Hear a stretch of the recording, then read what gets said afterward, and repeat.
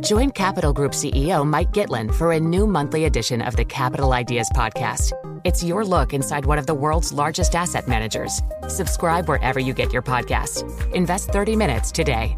American Funds Distributors, Inc. Collaborate for a greener future at the Bloomberg Green Festival, a groundbreaking celebration of the thinkers, doers, and innovators leading the way. From design and culture to technology, science, and entertainment. Hear from inspirational speakers and immerse yourself in climate solutions. July 10th through 13th in Seattle. Title sponsor, Amazon. Official airline, Alaska Airlines. Get 20% off using promo code radio20 at bloomberglive.com/greenfestival. Let's get to Junheng Lee, founder and CEO at JL Warren Capital. So in terms of timing here, David Kelly at JP Morgan Asset Management says it's now time to buy stocks and bonds. The sell-off has been enough. But if you look at the market cap of the Wilshire 5000s, that's basically the U.S. stock market. It's about $37 trillion, and that's 150% of GDP. And Warren Buffett has famously said he feels more comfortable at about 80%. So what is it? Is it time to buy now or still be cautious? We remain very cautious in on Chinese equities. I think if anyone wants to invest in China right now, multinationals with exposure to China perhaps is the best bet. But even so, we think near-term COVID risk is still very high. And you see Guangzhou, new cases are soaring, and all the restrictions are back on again. And last month, October, into 20th Party Congress, Beijing was kind of in partial lockdown. And in September, there was Chengdu. So it seems like each month there'll be new hotspot for COVID lockdown.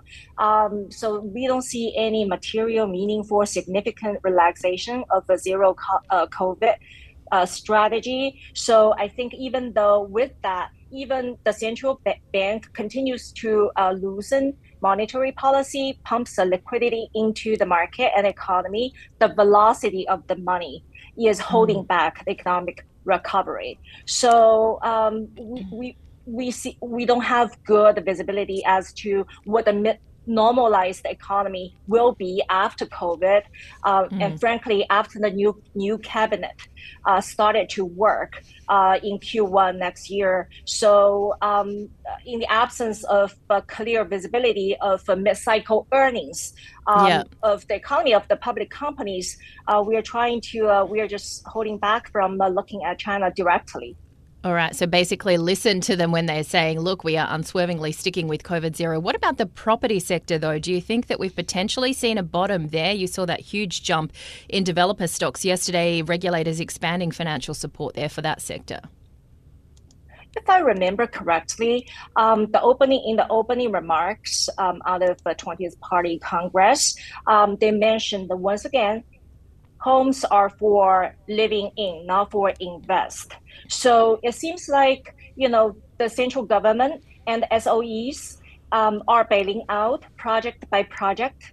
But after this restructuring or deleverage, the SOE property developers will play a bigger role in the real estate sectors. And the non-performing or overly levered developers will be washed out. You're certainly showing that you are still cautious on the China market story. When we've been looking at these capital outflows, what brings that back in? Morgan Stanley was saying equities would lead a rebound in flows, but what about bond buying? Does that resume at a bit of a slower pace? So like we discussed earlier, offshore investors remain very cautious on China, especially the Chinese equities. In terms of monetary policy cycles, China and the U.S. are divergent. The Fed is tightening and the PBOC is loosening. So, we believe there's more downside to renminbi US dollar, more downside than upside. So in that regard, that's another headwind for the Chinese equities and Chinese economy in general. Yeah. So Yeah. Your argument was pretty cogent that equities are not investable in China. You cited the COVID overhang and then also some of the other issues with policy and with the property sector. What I'm curious about, though, is that you say that the way to play it is through multinationals.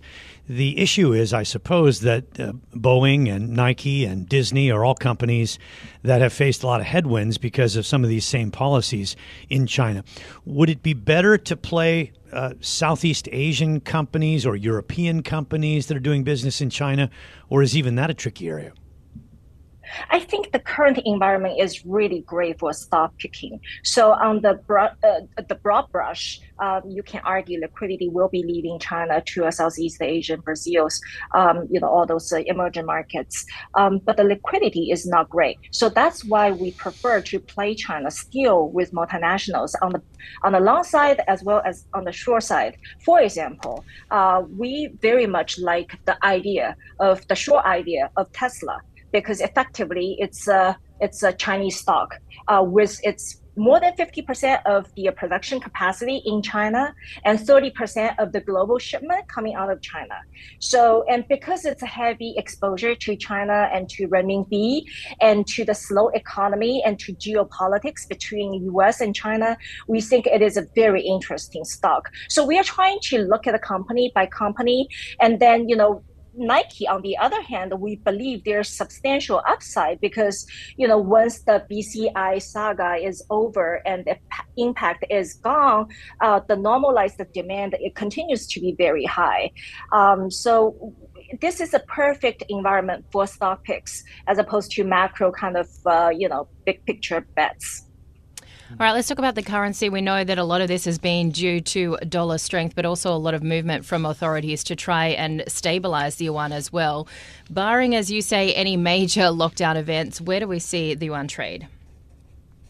I think, just like I said earlier, looks like the central bank, the government in China continues to loosen because the velocity of the money isn't there. So they're trying to pump in as much liquidity into the market, into the economy, some via the infrastructure projects and some via, the bailouts on the unfinished projects and some into SOEs. So the monetary cycle over there is loosening this versus tightening in the U.S.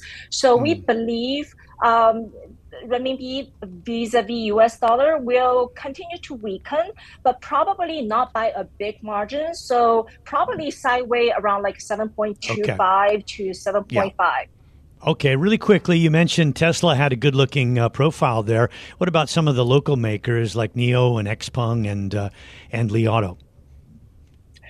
I think this is such an interesting time to look at EVs. On the one hand, you can argue the regulatory support has given such a nice boost to all the EV capacity and productions. On the other hand, the competition is really catching up.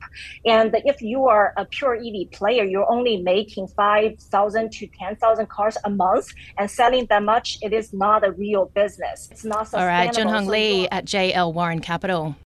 Collaborate for a greener future at the Bloomberg Green Festival, a groundbreaking celebration of the thinkers, doers, and innovators leading the way. From design and culture to technology, science, and entertainment. Hear from inspirational speakers and immerse yourself in climate solutions. July 10th through 13th in Seattle. Title sponsor, Amazon. Official airline, Alaska Airlines. Get 20% off using promo code radio20 at BloombergLive.com/Green Festival.